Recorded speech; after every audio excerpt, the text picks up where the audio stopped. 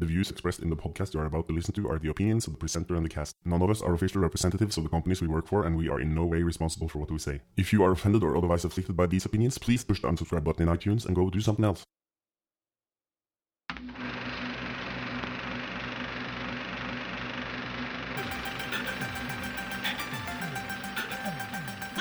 My little darling, it is love at first sight, is it not? No? You know what? I'm happy. Why are you always shaking your eye?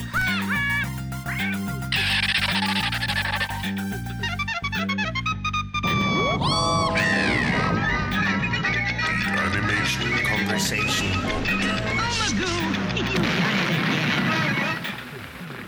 Hi, and welcome to the first Animation Conversation podcast for February 14th, 2008. I am Erlendal Saksaug, and I will be guiding you through the shows to come in the future. You can probably hear that I'm not English, and that is because I live and work in Oslo, Norway, currently as a freelancer and as a character animator. But you will hear more about me later in the show. The content will likely evolve from show to show, but the idea here is to gather animators and people involved in the business to talk about animating, the animation business, and everything related. Most of the people I will interview are going to be people in the Norwegian animation business, but I think there's going to be something interesting for people outside Norway too, as the themes will be in general universal. A few days ago I launched a brand new Animation Conversation website, and you should definitely go over there and check out the show notes and previous shows. There will of course not be any previous shows there, but you should go there anyway and at least bookmark the page or subscribe to the RSS newsfeed. The URL for that is www.animationconversation.com. You can also find this show on iTunes, so if that is your favorite way of listening, or you want to take the show with you on your iPod or iPhone, you just head on over to the iTunes store and do a search for Animation Conversation. We will probably be all the way at the top on those search results, and you can then click the subscribe button. That way you'll be sure that the next episode of Animation Conversation will automatically download to your machine when it arrives.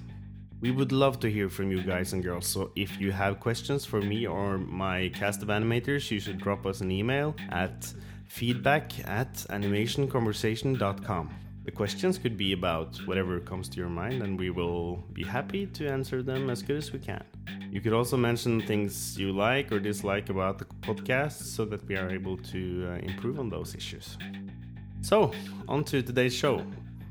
Today I have gathered 4 animators, including myself, to a roundtable discussion, and we are going to talk about working as animators in Norway and the state of animation in general. There will also be some animation-related website pics at the end of the show.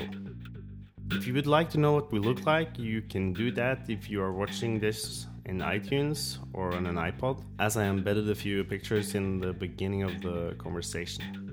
So, with no further delays, here is the first Animation Conversation Roundtable podcast, recorded January 30th, 2008.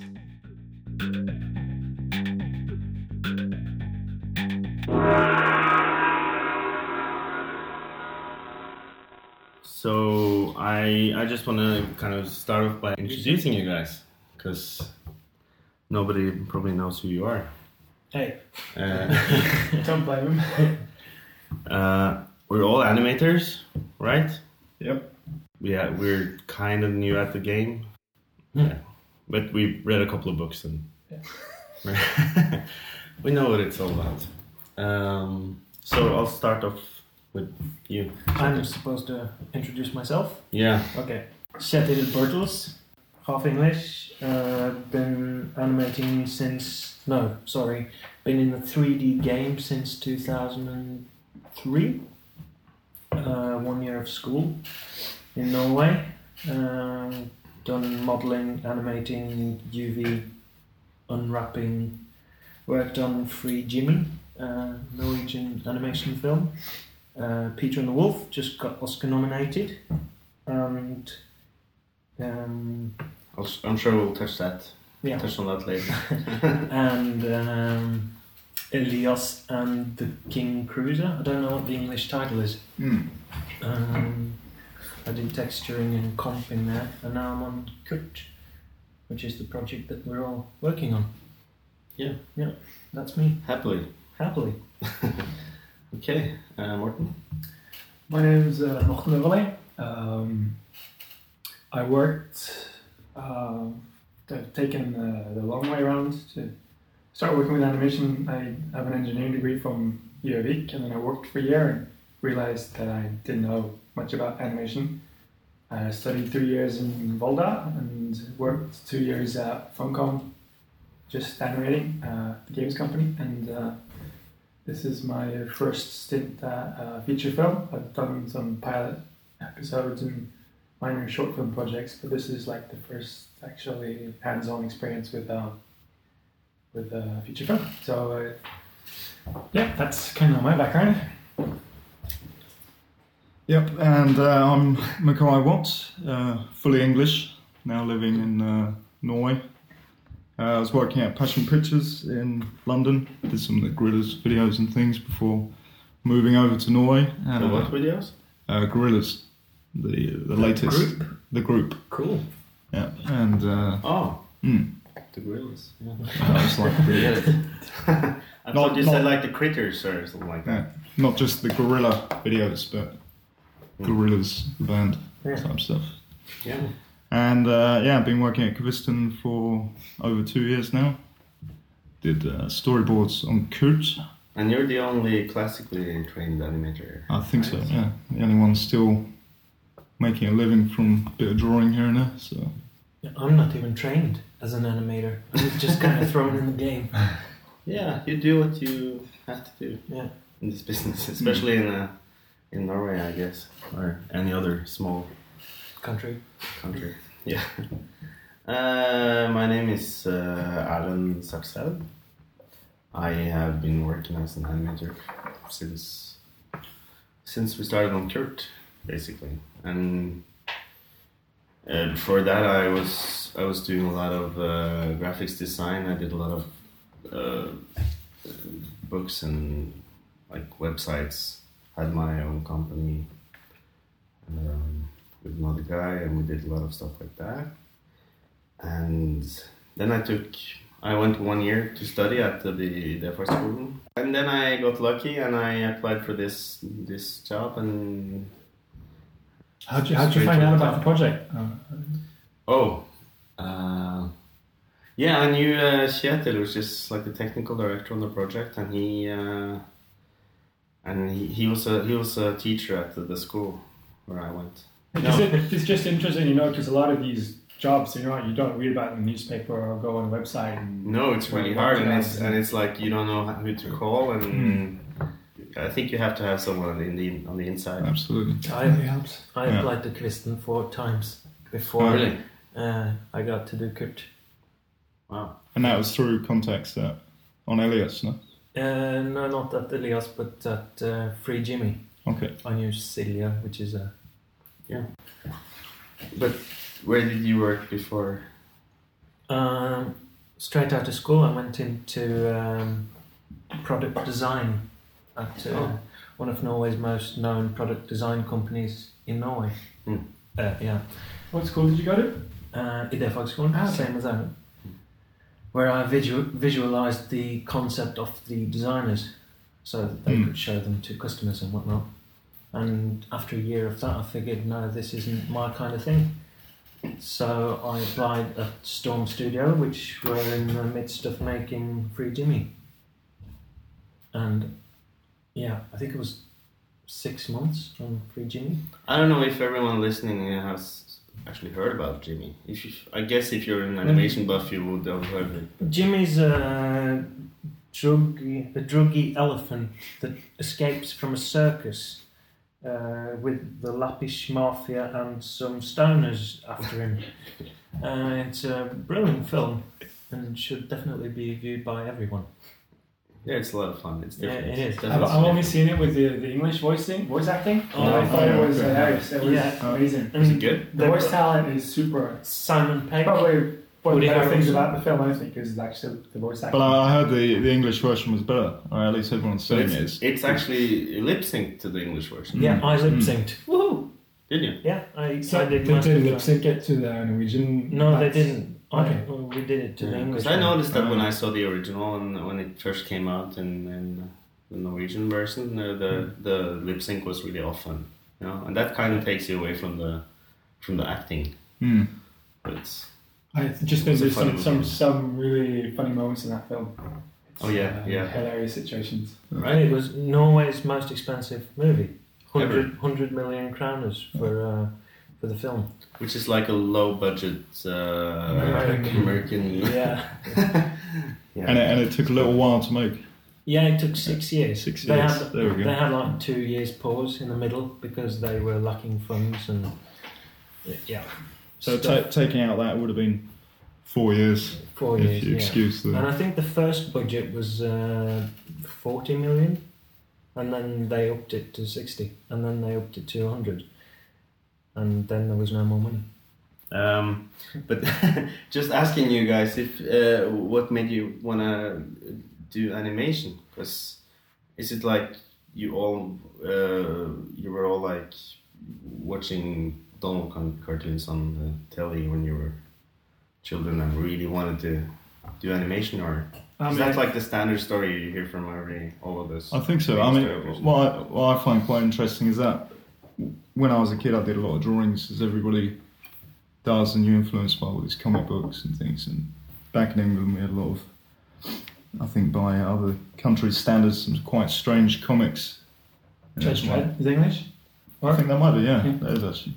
But we had ones called the Beano and Dandy, which were very much for children. Yeah, that very strange. Never heard of. No, nobody hears them outside of the British Isles, I think. Yeah. But so they were a big influence. I was just drawing, and then a natural progression was to go into animation. I think just to move, see your work moving, and so I wonder how you guys, being computer animators, kind of maybe without so much of the drawing background and influence, ended up getting. Yeah, I into... always watched Toy Story when I was a kid. You know? For me, it's always been the money. It's always I know where the money is. And the girls, the women. Yeah. Because I'm actually from a computer background, kind of. I was like the nerd at the school, and I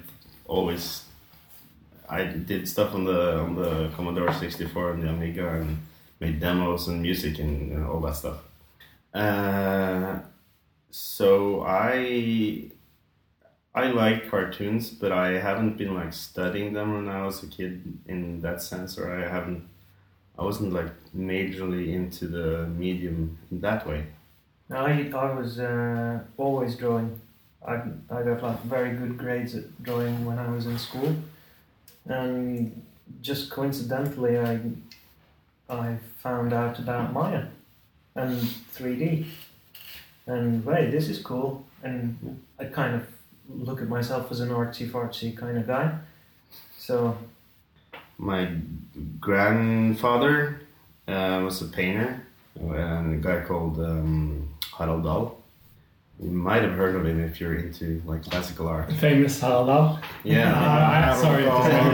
Yeah. But I was into the computers, but at the same time, I kind of wanted to do something artistic because it was like in my blood. You could kind of feel it, and you have all these inspiring paintings hanging around the house, and you know.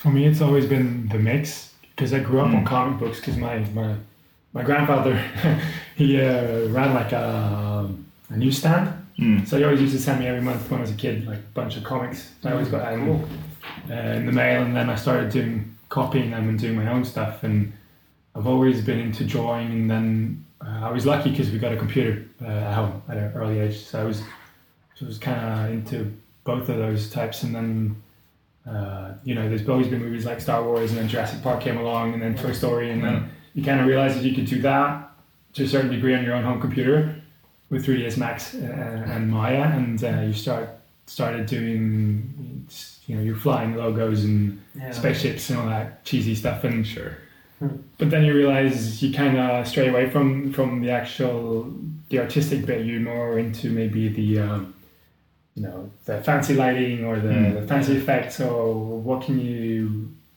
all the stuff that you can do with the software package, and that's kind of where I think I went wrong with on my first try, because I ended up at an engineering school and you didn't really learn all that much about animation. It was more about the techniques and stuff. Yeah.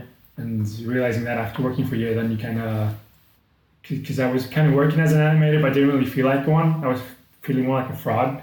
Like it's more something on your business card than what you're actually doing. And then being able to go to school for 3 years and actually learning more on the animation basics and stuff, that's kind of been an eye opener for me. So. Yeah, I went into the whole animation thing pretty late, I guess, because I'm 29. And it's the same with me. I'm past 30. It's scary. Exactly. So I'm kind of thinking now, when you're like 16, 17 years old, you learn so fast, and there's so many exciting things on the computer to discover, and you learn one program and you just throw it away and you learn the next program, and So and after a while. I guess this is different from person to person, but once you're kind of tired of just learning software, you get into the whole thing of learning to use it for something. I also think some of the things, at least here in Norway, the thing is, when I was trying to figure out what to do, there wasn't there was an animation school, but it wasn't, not a lot of people had heard about it, and I wasn't really doing anything with computers. It was more the artsy animation stuff, cut out stuff and hand drawn stuff. And it wasn't until later that I actually heard about. I mean, you either had to go abroad to study, or it wasn't until later that they actually got some computer animation in the school. And that's another thing I also find pretty interesting about working on this project. It's the backgrounds. Everyone's got such different backgrounds. I mean, like you've been working with design, you've been, working and studying in England, and just kind of to hear everyone's story to how they end up working in the animation business, because everyone has some kind of, at least here in Norway, it seems like everyone's kind of done like a detour, or they've gotten an experience from somewhere else. Yeah, that's a good thing, because it brings a lot more to the project. Yeah, it does. I think. Yeah, and it's so exciting to work at this place, and I guess all animation studios, because it's like you work with so many talented people, and everyone knows something that you don't know. It's like if you start talking to someone in the halls or at the when we're eating, we have a lunch together downstairs, and there's always something new to learn from someone. And stuff just like boils. There's so many intelligent people and smart people, like not smart but like artistically smart. And what do you mean not smart? Yeah, but it's true, because like I learned a lot at school. Yeah. Of course, but I feel I've learned even more just by being around people that know a lot. And I've had the privilege to work with like Jürgens, which is a brilliant technical dude. Kjetil Kullander, which is, I'd say, is one of Norway's most brilliant. Versatile. Yeah. He's just Kjetil is the kind of guy that if he wants to do something, he just spends a month or two, and he's like the best guy at that thing. Yeah, and that's not me. That's another Kjetil. Yeah. Definitely not you. Definitely not me. I'm still learning. Yeah. No. Otherwise.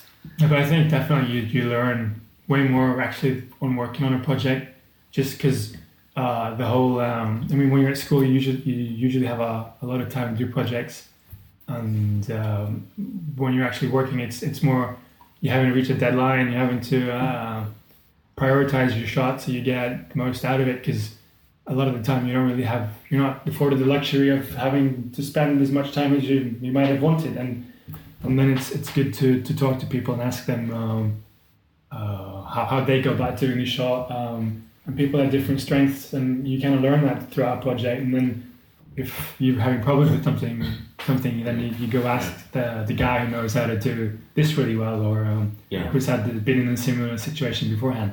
Yeah. So I think in that way, being in a work environment is definitely. I mean, you learn. You really do learn a lot if you want. Yeah.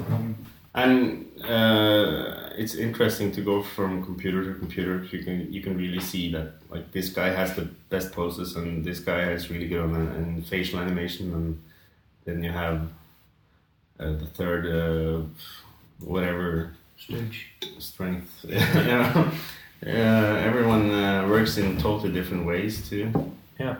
Now I was going to ask you about the whole your background. If there was like a movie or something that defined a moment where you wanted to, or you like animation is kind of something I would probably want to do. To me, it was. I've always been fascinated by the old Disney. Disney cartoons, but to me it was kind of Jurassic Park that blew me away. That's one of those.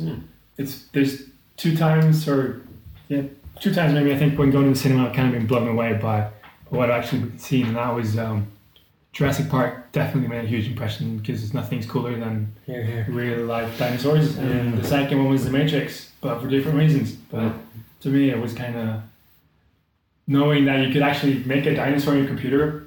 That kind of was what's the word for it? Uplifting. Yeah, it kind of got me going on, making me want to work with animation. Yeah. So I don't know if I have like a special moment that I really wanted to. This is something I have to do.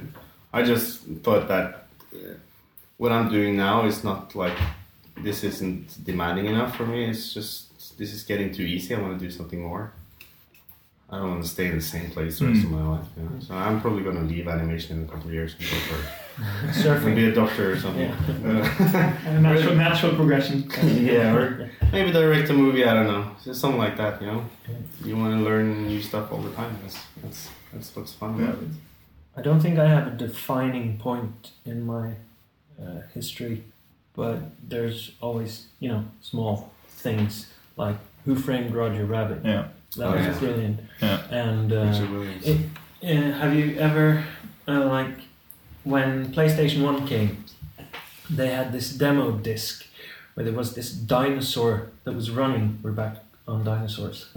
That was running, and you could with the sticks on the PlayStation rotate around this running dinosaur, and you could make it roar.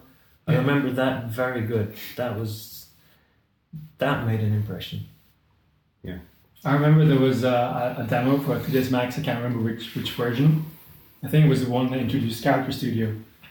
And just seeing what you could actually do on a decent home computer, that was for me that was almost too good to be true. It was it was at that level where there kind of wasn't any limitations anymore to what you could. I mean, of course there is, but within reason. I mean, you could more or less do anything you wanted, and that's what I think is the appealing thing about animation. There's no restrictions. I mean, with live action, there's still. You can do a lot with visual effects, but then you're on the boundary of what is animation, what is was a real life or acted movie, and I think that's the main appeal for me with animation is there's no limits. Yeah, but it was also this thing about waiting for the technology to kind of catch up with what you wanted to achieve. Yeah, and the hardware. And the hardware. Yeah. And because I remember being a kid in the 80s and being around a friend's house and sitting drawing whatever, and then the dad would say, "Hey, you like drawing? Why don't you check out this computer program?" Oh, really? I can't remember what program it was. Yeah, it was probably that one. I was just, Christ, this is boring. I mean, it's got none of it to it, really. None of the appeal. But now I can see that things are progressing and have caught up, and you can kind of. That's really strange, because I would think that like if you were a kid, that would be something that you would be totally amazed by. Like something like no one had drawing tablets at that time, so you were sitting there drawing with your mouse or doing pixel by pixel, and it just took forever. Just sitting down and drawing by hand, it's so much more fun and intuitive. It's I think this actually now is a pretty exciting time because the prices are falling on hardware, and you can more or less do with limited budget. You can do pretty much, you can do. And there's integration more and more between the ways of working and the new technologies and things. And with Cintiq tablets falling and stuff, I mean, you can draw now. I don't know how much they cost, like 15,000 kronas or something. Yeah.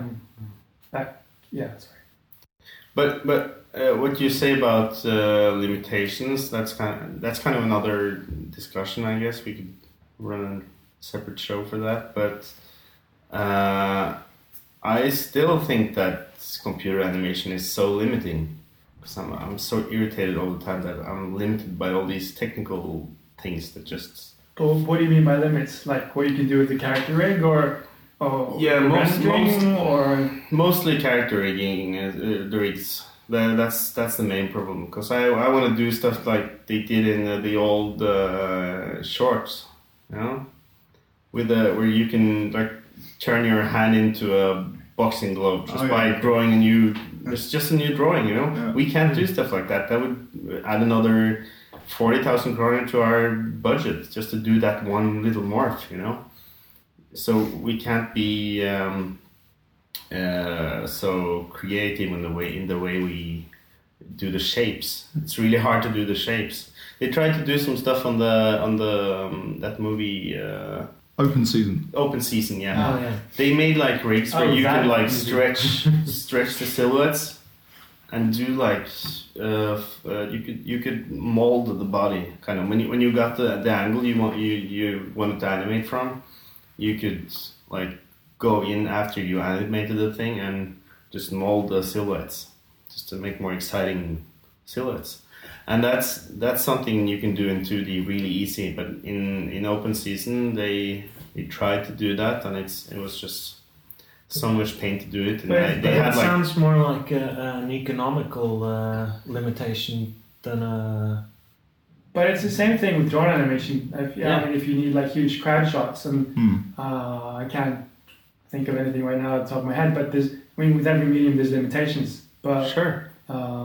But I just feel that with animation, you're less restricted than what you are with any other creative medium that's out there. But you can do it as long as you have the money and time. But you don't have the money, you would never be able to do any of those shorts in 3D that they did at that time. It would be just impossibly expensive to do.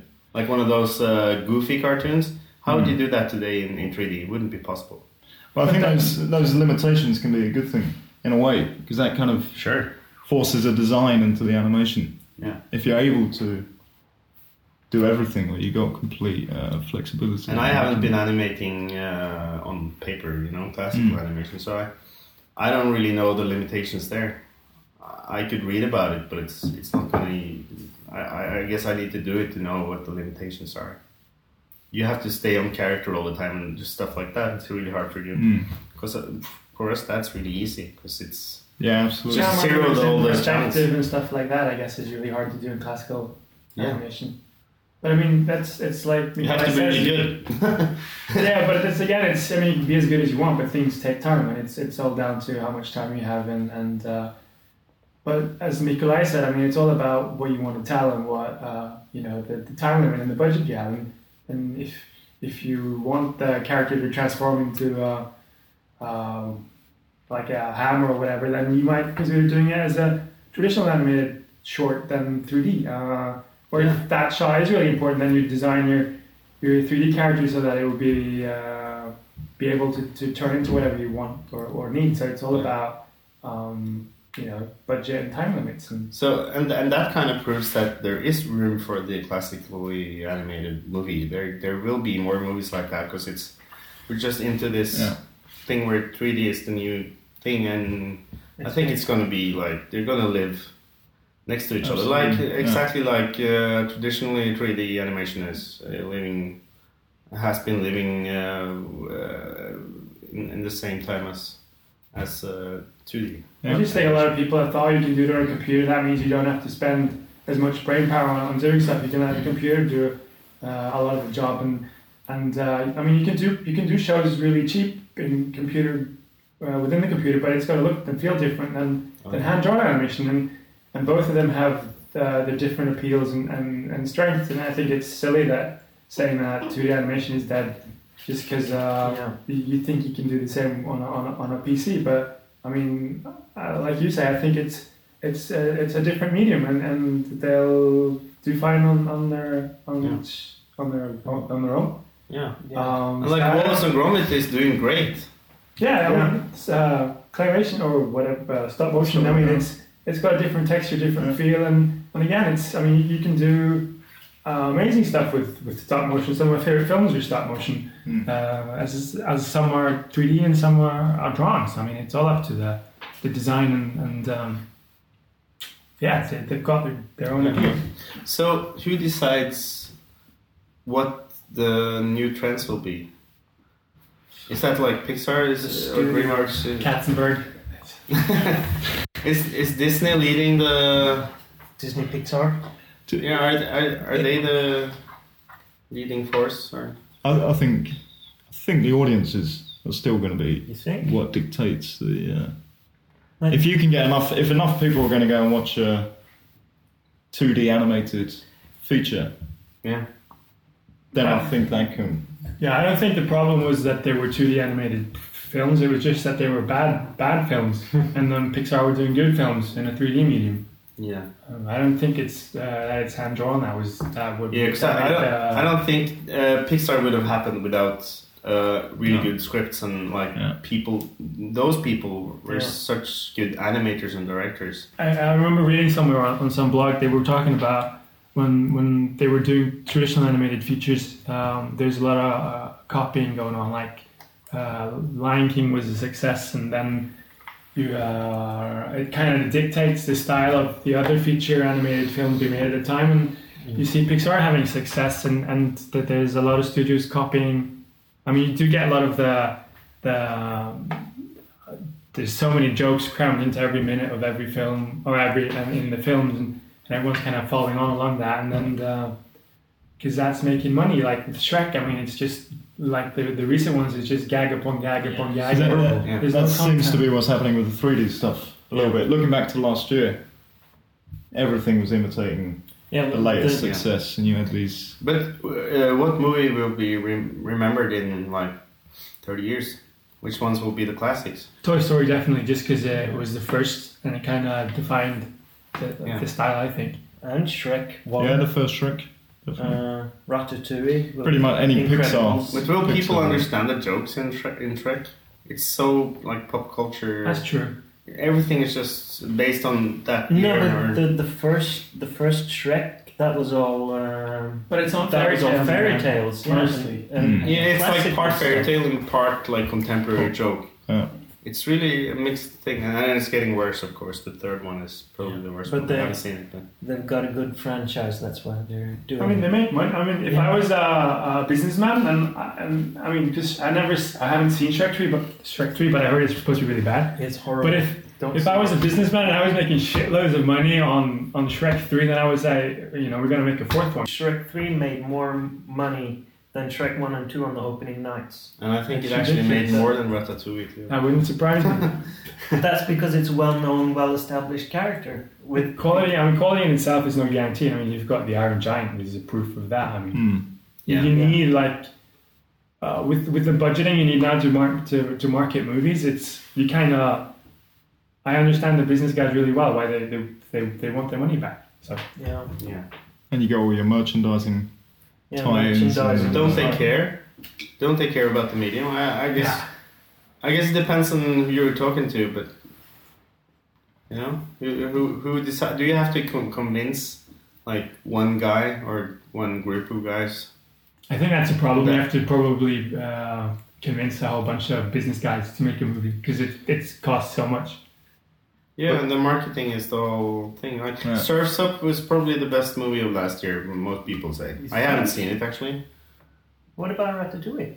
Yeah, it was a good movie in like for like animators, I guess. But as an example, I had a discussion at this I was at a party, and we were talking animation and stuff like that, and I was kind of talking out of like from my background of movies like I think Incredible is probably one of the best movies, 3D movies that has been made. Yeah, it's good. And Finding Nemo, too, really good movie. It's like from a storytelling view and from an animation point, those movies are so excellently made, you know. And those guys are visionaries in some ways. But the guys that were in the room, they were like, no, those are both boring movies. We like Shrek, you know. So are the movies we like, are those the same movies as the general public like, or? I'd like to think so, but I don't think so. Actually. I mean, because you're biased by being animated. There's certain things you're going to look for anyway, no matter what you say. And I can only speak for myself, but I know there's definitely movies, popular movies that I like, but there's also more artistic movies that I like just because of the craft of it. I can't convince my sister to like this kind of movie just because it's animated really well. Or I mean, she can tell, but that's the animation itself isn't enough to kind of, for a normal person, I don't think is enough just to go see for that reason alone. Yeah, but should we decide, or should the man with the money bag decide? Because he knows what the public wants. The public obviously wants Shrek, you know. But if Shrek 3 got 10 people at the cinema, then suddenly they're going to rethink their business model. Sure. And they're going to have to find that would never happen. As long as they keep pushing money into Shrek. But if we look at the Oscar nominations for Best Feature this year, we got Ratatouille and we got Surf's Up, and then we got Persepolis, which is 2D animation made in France about an Iranian woman. Yeah. And suddenly, you see that people are wanting to watch other things. Oh yeah. And the Oscar or the award ceremonies are recognising other things. Yeah. So I think that, to a large extent, suddenly forces do you think Persepolis is gonna make a hit in the States? It has been it was just released in the States, just before Christmas. But I don't think it's nowhere near to the other movies, like in terms of making money. But how do you get nominated for an Oscar? Is there like it's like a screened on American cinema, and then it can get nominated. Yeah, but you have to go through a series of festivals. No, you have to get into certain festivals. You just had to have it screened on American cinema. Okay. And that but was enough. do the people decide? Do they vote in any way? No, or there's a committee that makes the selection. Yeah. But there is this academy, this group of people who are sitting there every day, the same group of generations of, I don't know exactly, but that's what I imagine. They play golf together. Yeah. Hey, I like this movie. Let's nominate it. I mean, in that respect, I'm glad I'm European, because it's just the diversity in films that get shown here. But I just think that says something, It shows that there is another audience out there, which, might not make it $1 billion, but there is definitely another audience out there, and people will take note of that. But I think a lot of the problem with the animation is that it's looked upon as a kids medium, and if you're a father of 3 kids, you're going to go see Shrek 3 and not a more credible movie about, I don't know what it would be, but I think that's... Persepolis is definitely not a kids movie, is it? But you might take your wife to go and see that one instead. Maybe. Yeah. Or you might get some... Maybe take your older kids as a trailer for Shrek 3, on Shrek 3, then I'd go see it. 3 Jimmy pops back again, because that's not a kids movie. I mean, there's 17 seconds of raw sex in that movie. I'm sure kids would laugh at it, but probably, but they wouldn't know what it is. They wouldn't get into the cinema. Was that like a thing with for Jimmy that they had to put like a warning? Wasn't there like a warning on it that it wasn't a kids' film? Yeah. Was it? It says it's an adult film. Okay, and I guess that's why they marketed with the sex thing on the posters and. Yeah, that was for the DVD actually. Oh, okay. Yeah. Well, sex sells, I guess. Yeah, it wasn't marketed as that at all, and people had most people have seen the shorts on TV. Yeah. What shorts? For? Okay. Yeah. How does that translate? 2 wanky blokes. 2 wanky blokes. Yeah. I never could see a whole episode of that show. It was just too awful. It was first off the voice acting. It was so intense, but then you had all these colors like flimmering and the characters were I mean, they just made my headache. It was, Yeah, I haven't seen it myself, but it was. I thought it was a couple fun. of clips. I thought it was fun just because they were so early doing this stuff. There was like no one else doing 3D shorts in Norway. And just to say, this is from Christopher Nilsson and from his comic books. yeah, which are great. Yeah. Based on his works. Yeah. And he wrote the manuscript with Woody Harrelson and Simon Pegg.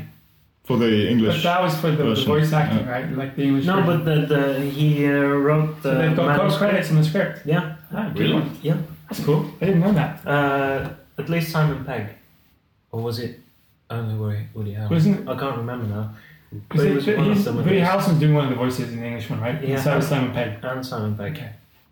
But just to put this into context, this was like a very underground comic.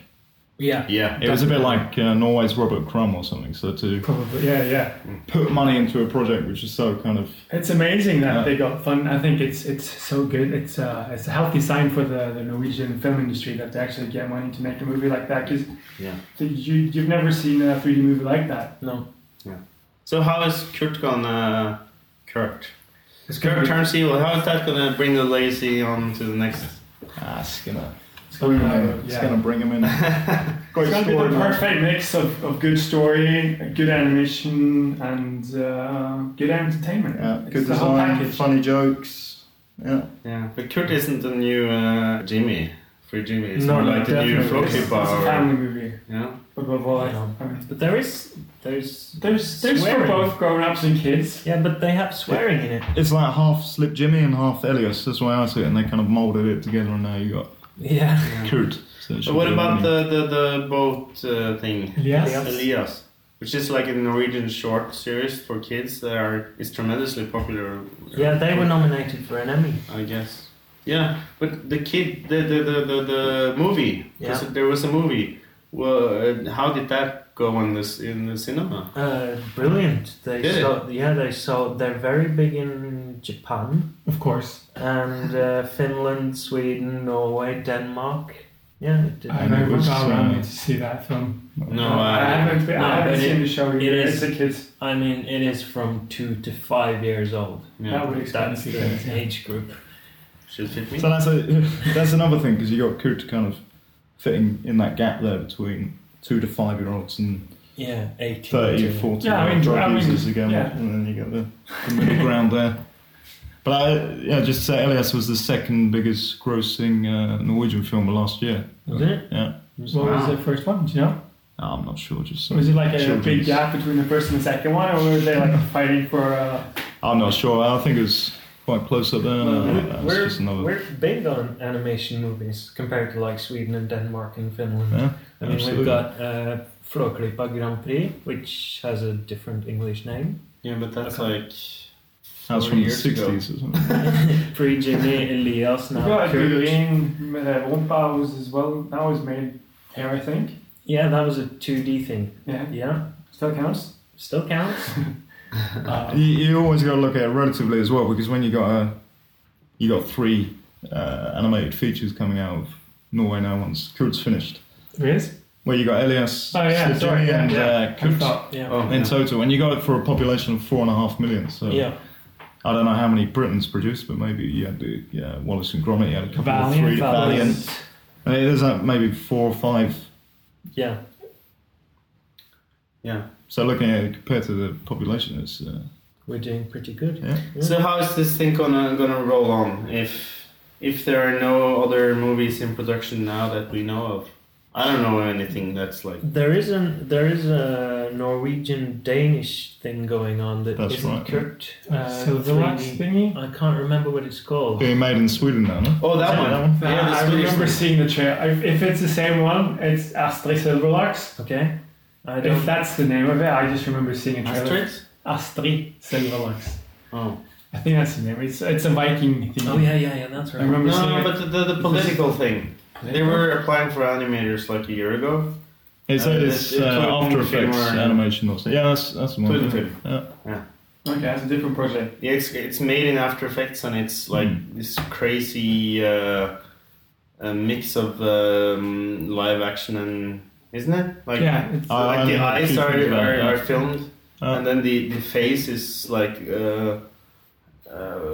it's a picture, I guess. I have a friend who's working in there. I can't remember the name of the studio, but it looks really cool. The It style. looks fun, and it's political. It's definitely not for. It's with Bin Laden, I think. At least I saw a test with Bin Laden. Yeah. That's where he's been. It's Sweden. Swedish. They're working for him in Afghanistan. Everyone knows it's in Sweden. It's probably half Swedish or something. So what about shorts in Norway? Will there be like could there be something like a South Park or Simpsons in Norway? Ah, that would be great. It could go on and on. Yeah. Because that would mean like we could have a job for. I just hope Cook does well because it's good for the industry. I mean, if that makes money, then people will say, "Oh, we can." But what would that make take? money on this. What would that take to make a series like that? Because I was thinking about the old the Varig Menneske. I don't know what that's called. It's like a French Yeah, French it's a French thing. series. From the late 70s. It was the guy that made Color Goal. Bloke with the white beard. Yeah. Yeah, he travelled around. Yeah, exactly. Because they made that late 70s. I think it was like 77, something like that. And he made another series every 3 or 4 years. It's like 26 episodes per series. And that was all made from money from like 10 different. It's like a union in Europe. They have a connection between all these television studios, and would that be a way to do a short film series?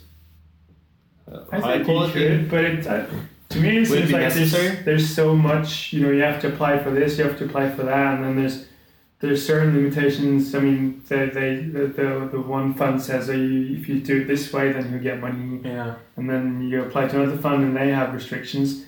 It seems like a really tedious way to go about making a show, but again, it seems. Because there's no money in making TV shows, as far as I've understood. Because at least in Norway, I know that NRK and TV2 they pay like per minute, and they pay the same amount if it's it's live action and animation, which is amazing. Ridiculous. Yeah. And if they say they pay 4,000 or 5,000 kroner a minute, and you do like an animated TV show that lasts for 7 minutes or whatever, there's no way you can do that for 4,000 kroner. I mean, that would pay one guy to work for 1 day. I mean, and it just doesn't make sense. And when they pay for it with that amount of money, I mean, you have to go about other ways of making it, and then either you have to get investors or you have to go apply for funding. But it's kind of supply and demand, though, isn't it? I mean, if people want it, then there will be granted more money for it. As far as I understand about buying TV animated shows, I mean, I think you can go into co-production with like NRK or TV2. Yeah. And because they like your idea so much that they want to make it, then they'll put in some money. But just from a selling point of view, that's kind of the amount of money that you can expect to get from selling your TV show. And it's just, I know a lot of TV shows, they sell them to TV channels, but they don't really make any money. That's kind of more or less a way to expose your show so they can sell the toy dolls and the fish and chips thingies or whatever. Yeah. But yeah, the main thing I think you got to look to merchandising. That's the only way you really. I mean, look at Elias. You got crisps and you got Fish fingers. Fish fingers. But I think it's just so sad that we have to make. If we're gonna make a show, then we have to be able to sell toys. Yeah, but that's the business part of it again. So how would you transfer that to something for an adult audience? Exactly. That's the thing. Right. Well, crisps, beer, Condoms. condoms. Yeah, or sexually related. False cut moustaches. To me, it's kind of like if you're making a car, and then but then you have to always consider that you're going to be selling air fresheners and like these fancy cup holders. So you kind of have to alter the design of your car to fit in the fancy, nice-smelling air freshener and these fancy cup holders. And it's you're making the car for the wrong reasons. It's like you make an animated show because you want to tell a good story, not don't want to sell T-shirts or fluffy bunny toys or whatever. No, but that's another discussion, isn't it? Because what you have to consider is how do we make up for the money we spent, you know? Merchandising is one way of producing a show. And if you make your show to sell It's going to fluffy bunnies and not to tell a good story, then you're compromising for the wrong reasons. Yeah. Yeah, and a lot of times merchandising is the only way you're going to get money to it, and then you have to alter or change your show because you're going to sell toys and not tell a good story. So how does Simpsons and South Park make money? Family Guy. Even those shows were closed like 3 times. Like the Family Guy and Futurama, and you know. They were shut down because there was no one watching it or whatever. Was their merchandising such a success because the show had been a success, or were they designing specifically with merchandising in mind? Because I don't think they had any idea of designing this bald yellow guy is going to sell lots of toys everywhere. I think the Simpsons. I don't know the story behind it, but I don't think Simpsons is. I think that's one of the exceptions to the rule, because I think that's one of the shows that actually grew in popularity. Because I think initially it was just like this tiny, like 1 minute piece or something. That went they were showing show. Tracy Ullman, and then it just got more and more popular, enough that they started producing it by then. So that's actually one of the shows, I guess, that's being produced because it's a good show and not selling yellow ball guys. Yeah, absolutely. I mean, did they think when they were making South Park is, this we want to do it photorealistically, but that's not going to sell a little squishy bloke, little Cartman, whatever. And South Park, I guess they could afford to do it more fancy animation, but the whole thing about South Park is that it's really, it's about like last week's news. It's a parody of last week's news. It's made in like 6 days. I think the visual style is combined with the voice acting is what makes the show appealing. I don't think it would have worked as well as with more realistic characters. And it wouldn't work if it was like Simpsons style. I don't think it would have worked as well. But if South Park was made today, like the first episode aired yesterday, would it still be the same cult classic hit that it is now? Yeah. You think? Definitely. I think South Park is as funny today as it was at that time. I guess it was more over the edge at that time. It was like everyone was talking about it. It was so. If there hadn't been a South Park before this South Park was made, then I think it would always be a success because it's. I don't think there's been a show after South Park which is within the same kind of genre. I think if it, I agree with Nikolai, if it came out today, I think it would have been a success. Yeah, but what we didn't realize when it first came out was that it was something completely new, because it is totally something new. Yeah. No one has ever done anything close to that. Well, it is just cut out. I mean, not just, but it is cut out animation. No, but it's about the news. It's really up to speed. But in terms of the style animation, I don't know if it was Matt Stone or Trey Parker, but it was taken from their graduation film. Yeah. The point is that it wouldn't be a problem to do a low budget show, because if it's funny, if you have a good script, it's gonna sell, And they've done that a couple of times. This like the Norwegian shows that's going on telly now. Yeah, Hubert, is it?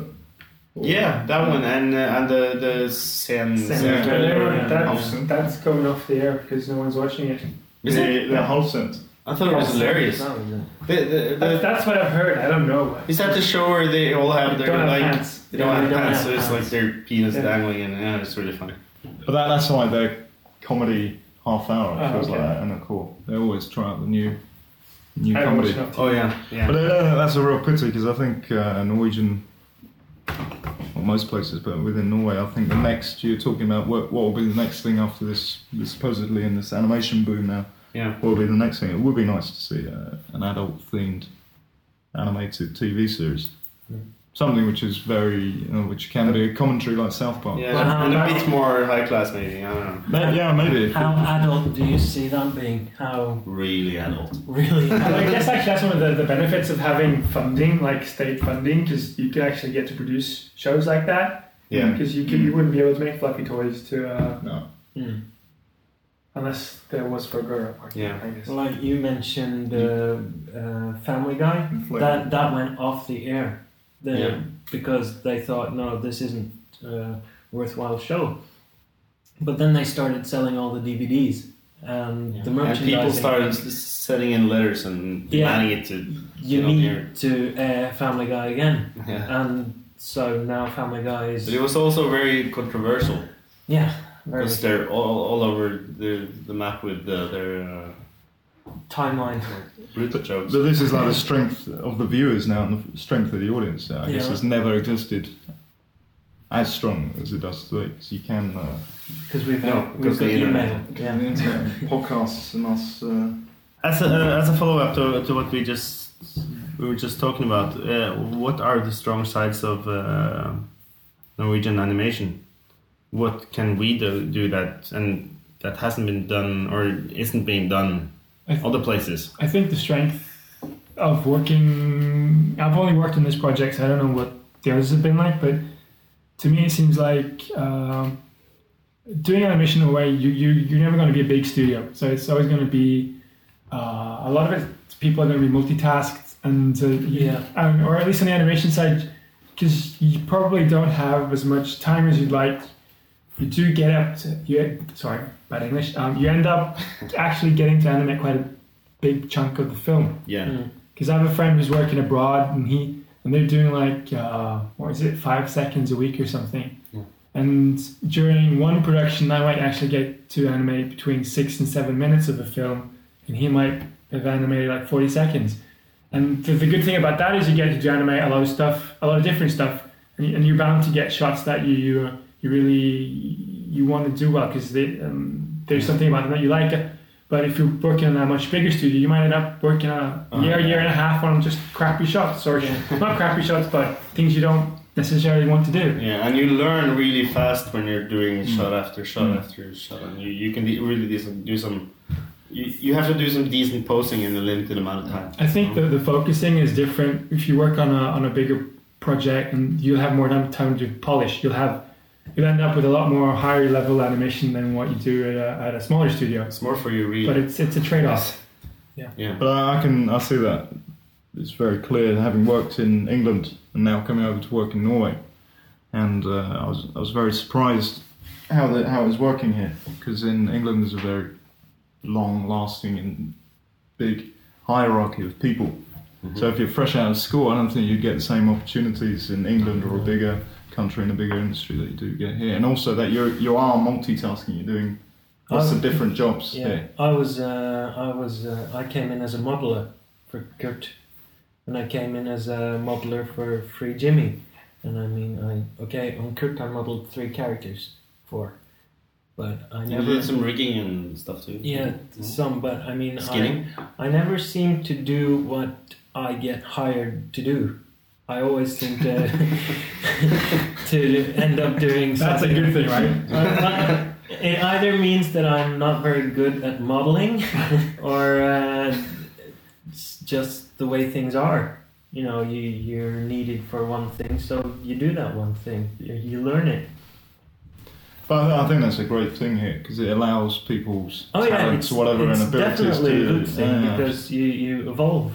Yeah, and you the learning curve is exponential. Yeah.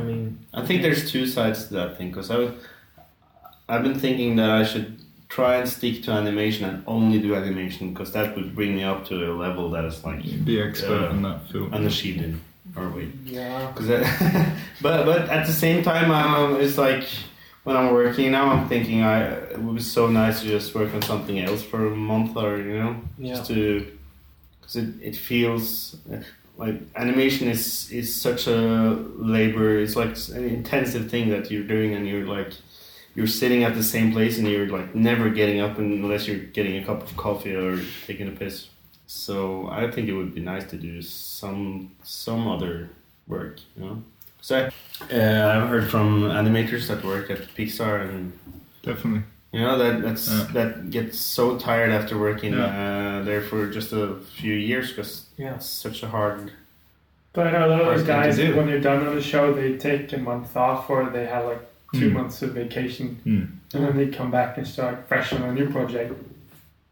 Yeah, and I guess that's one of the luxuries of working at a bigger studio, that you can do stuff like that while working freelance. You just have to hop on when there is a new show to do. But do you think this is going to be something that's going to be reviewed now that the industry is becoming bigger in Norway, that they're going to implement this more of a structure into the industry and more of a hierarchy? I hope they want to keep I think some of the problem has been, what I've heard is, once you're done on a show, that team kind of disappears and hops onto another studio doing another show. It's a shame. And you never really get to build a higher level of competence within that company. I mean, because your teams...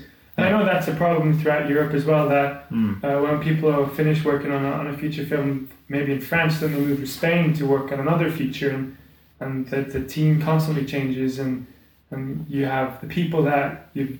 I mean, I guess it's frustrating for the studios, because the people that they've spent time training disappear and go work at another studio, and when you actually have a team that's working well together, then that team is split up and probably won't work together yet. So I think it's that. And it's also an economic side to that for the animators. Just the fear of not having any work in like a month.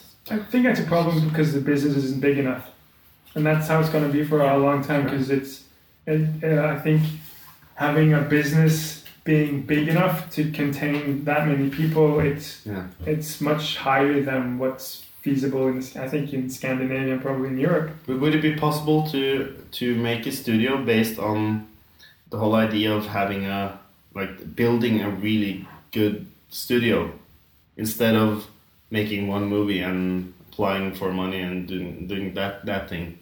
Just getting some money in from some kind of source, starting a studio on the base of always evolving and making new projects. Yeah, I think that'd be a very wise and needed thing now, that there is a studio which has this pipeline of people. You got your people who can continually produce high quality products that are there for you. Because there is going to be a demand for animation. There are ideas and there are projects coming in. So why shouldn't there needs to be a place to be? But I think within feature films, I don't see it happening in the nearest future, just because it costs so much money to make. It takes so much time to get funding for a project, and what are the people going to be doing in the meantime? I mean, people need to pay their mortgages and stuff. Like from Free Jimmy, which ended in April 2006, until Peter and the Wolf, that started for me in September. I mean, I worked for Manpower. I worked at Cannery and stuff like that, just to pay my rent, which was crap. And it's worse for 2D animators. So. Maya, I think is. I think the way to go is if you get like a show committed or commissioned, what's the word for it, and you're able to produce maybe a season or two, and by keeping it as a small group, then expanding, maybe you can get like another show going, or have like a commercial bit. But I don't think like running it's possible to run like a huge studio. I don't know, because I've never done it and I don't know the inside workings of a business well enough, but that's my assumptions. I mean, I don't think it's because it's like with Pixar and Disney, they're huge studios who make insane amounts of money, and if I'm not mistaken, they're privately funded. I mean, they were all based on commercial. Yeah, when they started, they started making commercials, and like Pixar, they had Steve Jobs just pushing in everything he made on Apple. Disney, because they had the Disneyland and all the merchandising that put money into making their features. Because I know at least that's how they got a lot. Disney started doing commercials too. They did a lot of commercials before they did anything else in the 20s. So, So are you saying merchandising is a good thing now? If you're gonna make money doing feature films, I think it is. Yeah. Okay. Do you see a bit of a mirror image happening here now in Norway? Looking back at this American model back in the 1920s or whatever. The market is totally different, isn't it? But it's always changing. What is changing? I think that in like 10 years, we will have a big studio with 300 employees. 300? Making a 30, great film. 30 maybe. 30. No, but like here, we're what, 40 already? Not all of us are making a film, but... Yeah, but it's very project-based. To me, it seems like the best way to develop a good group of people working within the business. I think it's a shame when studios. I understand why they do it. I just think it's not making the industry benefiting the industry anyway. It's just benefiting the money people. And it is very short-term thinking as well, I feel. I mean, if you say you make a feature film, whatever, and then you have to sack, I don't know, 90% of the people working on the project, and then 6 months down the road you get money to make another project, and then where are you going to get the people? But I guess the problem is that if you want to start a big studio like that, there has to be like someone that is creative and is like inside the business and wants to make great animation that starts a project like that starts a company like that, or a group of people. But that's not the same kind of people that would start a project and make money on it. People that starts a business and make money on it, they are like financial guys with suits and, it's really a hard thing to combine. It's hard to find a guy that would be able to do something like that. I guess Ivo Caprino was it's like a Norwegian animation hero somewhat. He did that thing. He made commercials and he did projects and movies. He was the only one at the time doing it as well. I mean, the market was. He's the only Norwegian animator of the 20th century, except for the last 10 years maybe. So the chance of something like that happening is not great. I think the market is completely different now, and you've got bigger studios doing stuff, so it's a whole different type of. But recently we were at Carl Border talk, masterclass in Oslo. Yeah. Pixar animator who's animation director. Well, first on effects movies like Jumanji, and then he went over to Pixar and he was animation director for Toy Story 2. Yeah. I think. And there was some interesting points he made when he came over. Obviously, when he listening to a Pixar animator talk about his experience and what he knows is great. Yes.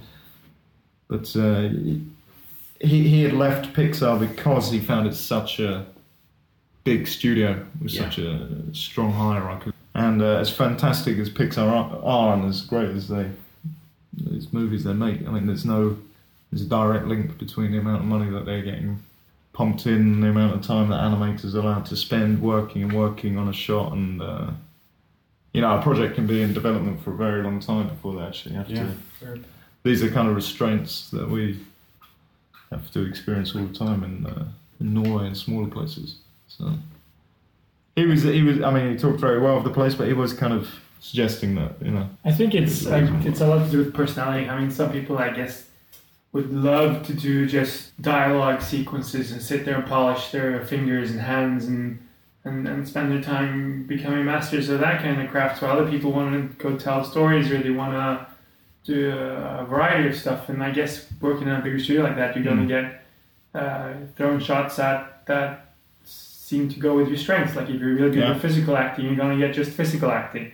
And you probably won't have the chance to brush up on your other acting skills. So I guess it's a different place for different people. I mean, it depends. So don't get depressed if you're not as good as Pixar. There's a reason why. I've actually applied to Pixar 3 times now. I mean, do you get that's one thing I wonder about. Do you get a letter back that says sorry, blah blah blah? No, signed by the Queen of England. You suck. The Queen of England, don't apply again. No, they say on the website that at least a couple of years back when I first applied, they said we get about 2,000 applications a week.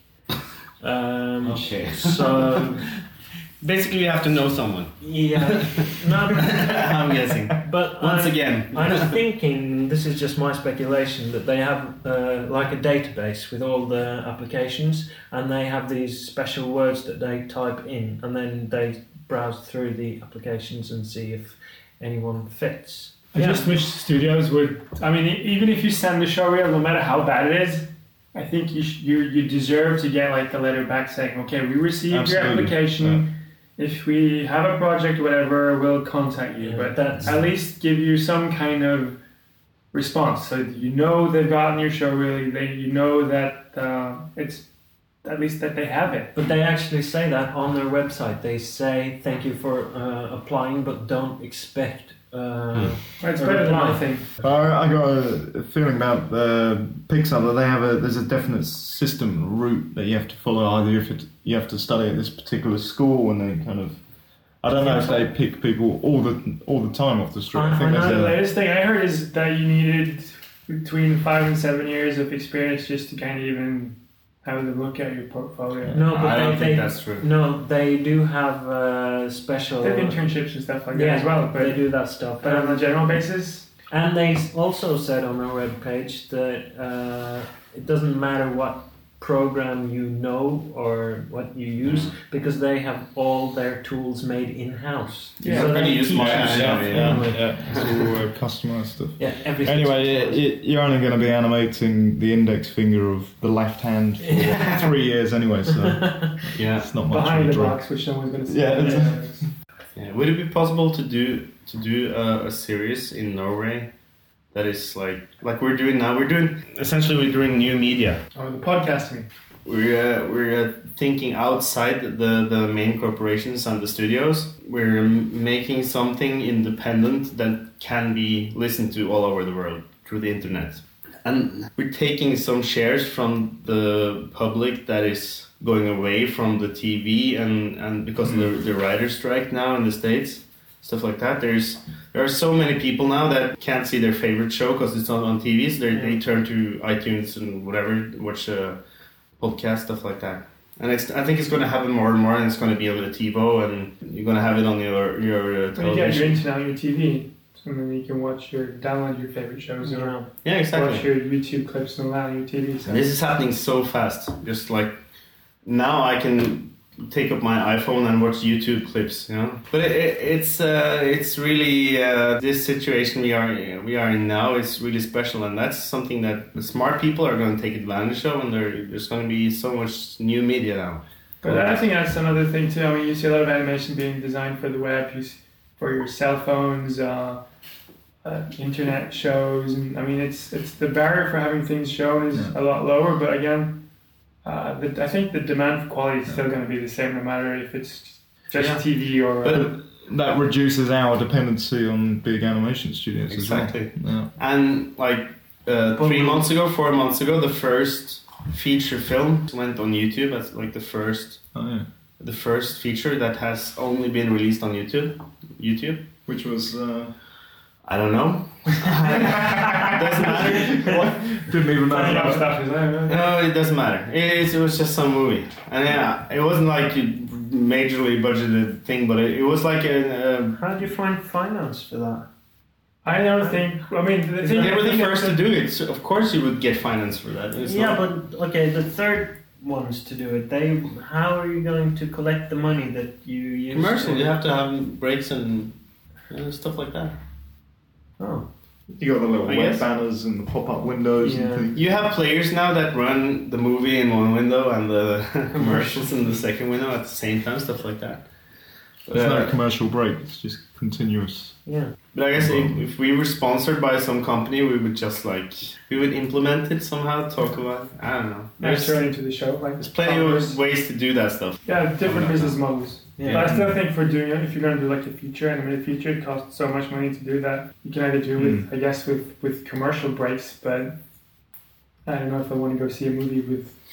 I'll be watching a movie on a TV. I mean, with commercial breaks every 15 minutes. The quality, that's another thing, the YouTube is now it's not that good.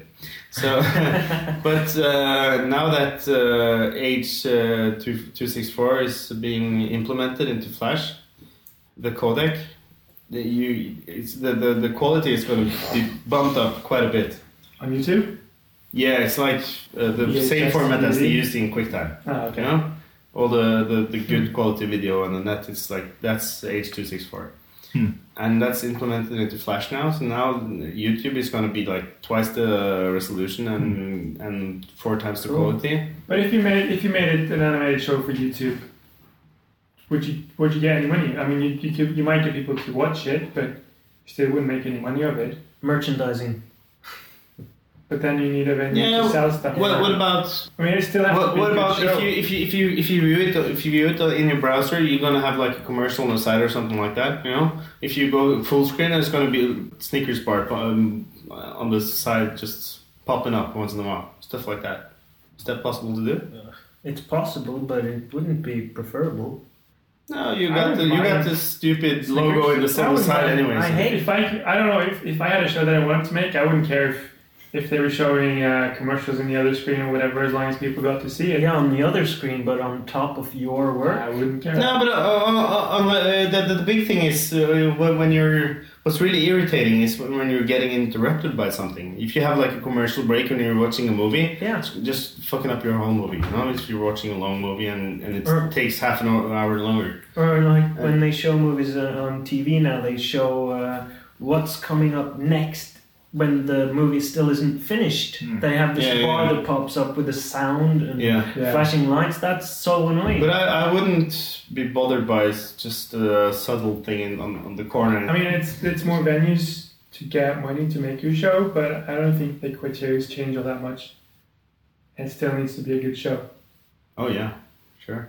So in that respect, I don't think it's And that there's much. still not quality web things being made. Yeah, but I haven't seen an animated show on the web that I This feature Like film, animated I've that, never heard of this. no, but, really enjoyed. What about doing? I think it's a good way to promote your show. Like if you make a pilot, then you can put it up on the web definitely. and and kind of advertise it as, okay, this is a show we want to make.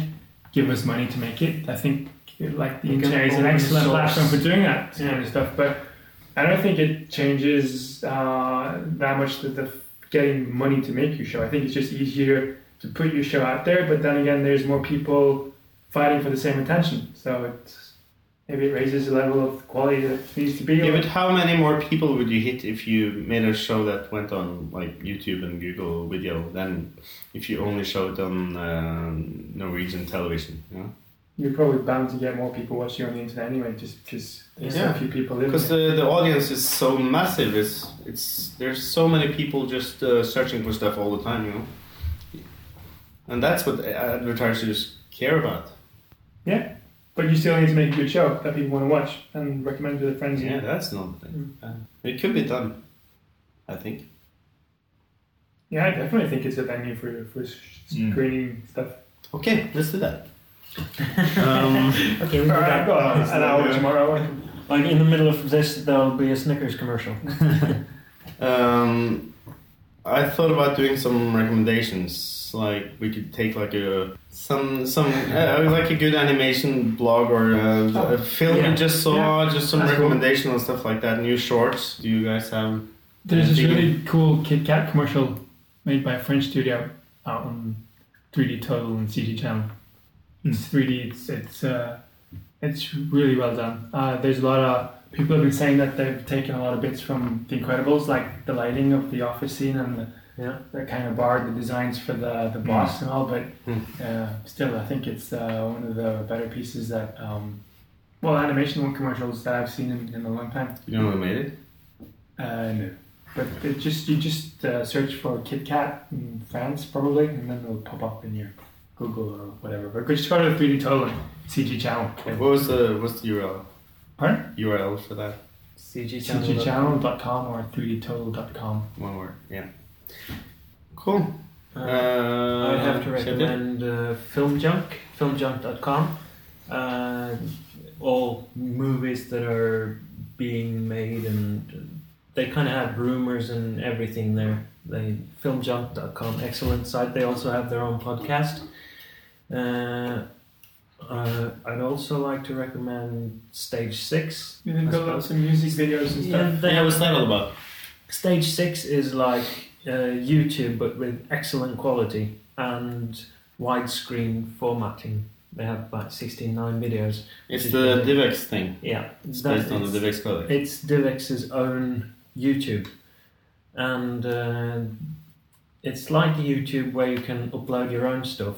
and you can find larger stuff there, like Peter and the Wolf. What I like about Stage 6 is that it doesn't have the time limit that YouTube has. YouTube is like 10 minutes. Most of the shows on Stage 6 is like half an hour, an hour. And you can when you do a search, you can sort them by time, the length of the shot. So, I mean, I've seen movies there, like independent movies and stuff like that. And everything is meta tagged, so if you search for one thing, it's everything else that is kind of in the same category is going to be meta tagged, so you can just click links on the side that will kind of lead you onto other things. Just the other day, I saw through all the Pixar shorts that have been made at Stage 6. And what quality is this in? This is great quality. This is HD or? Well, you can get HD quality there. Really? Yeah, and the streams are quite big. It's like one 50-minute show is like 600-700 megs. Wow. Well, that depends because they're different. Yeah, it's different quality, but it's all DivX, so it's all good. It's usually quite good quality. I just got like a beta testing account for Hulu, the NBC. Oh yeah. So you can watch all of the NBC shows on the internet. It's streamed to your computer. You have to live in the US because it checks your IP. Yeah, exactly. But there's this hotspot thingy you can run. It's like something that fools. It will fake your IP. Yeah. So you can watch like David Letterman, Conan O'Brien, 30 Rock, or Family Guy. All the seasons are there, and it's really good. I mean, the quality is better than YouTube, but it's not super. But it's like, it's good enough that you bother to watch the show. There's also a blog I go to called Upcoming Pixar, which is sort of an unofficial Pixar blog where they post stuff that's coming, rumors, and just basically Pixar stuff, which is great. I'm not sure about the URL, but it's just do a Google search for Upcoming Pixar. Do they update often, or? Yeah, like every day. I use iGoogle, which is RSS Google thing, and I have them there, and they post stuff every day. Is that like inside stuff that's... inside stuff and... I think it's only inside stuff. I haven't seen anything that's... But it's not as inside as like illegal inside. It's not going to be pictures from the new movie that no one heard of. No, maybe not. Because I know Pixar have their own blog as well where they post news and stuff. Yeah, www.pixar.com/secret stuff. Yeah, top secret. I'm going to try that. Yeah. You have one, Nikolai? There's a good illustration cartooning blog called drawn.ca. We're going to put all these links on the show notes.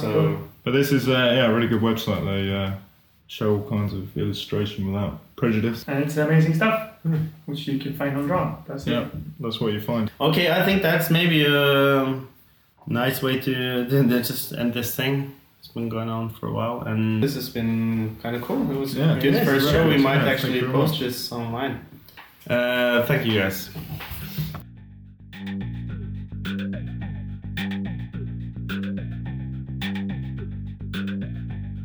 So, that was the end of the roundtable. I hope you enjoyed it, and as I said earlier, the links that we mentioned during the show is to be found in the show notes at www.animationconversation.com. And please send us an email with feedback, as they will be greatly appreciated. And you can do that at feedback@animationconversation.com. So, that's it for now. I'm signing out, and until next time, have fun and animate.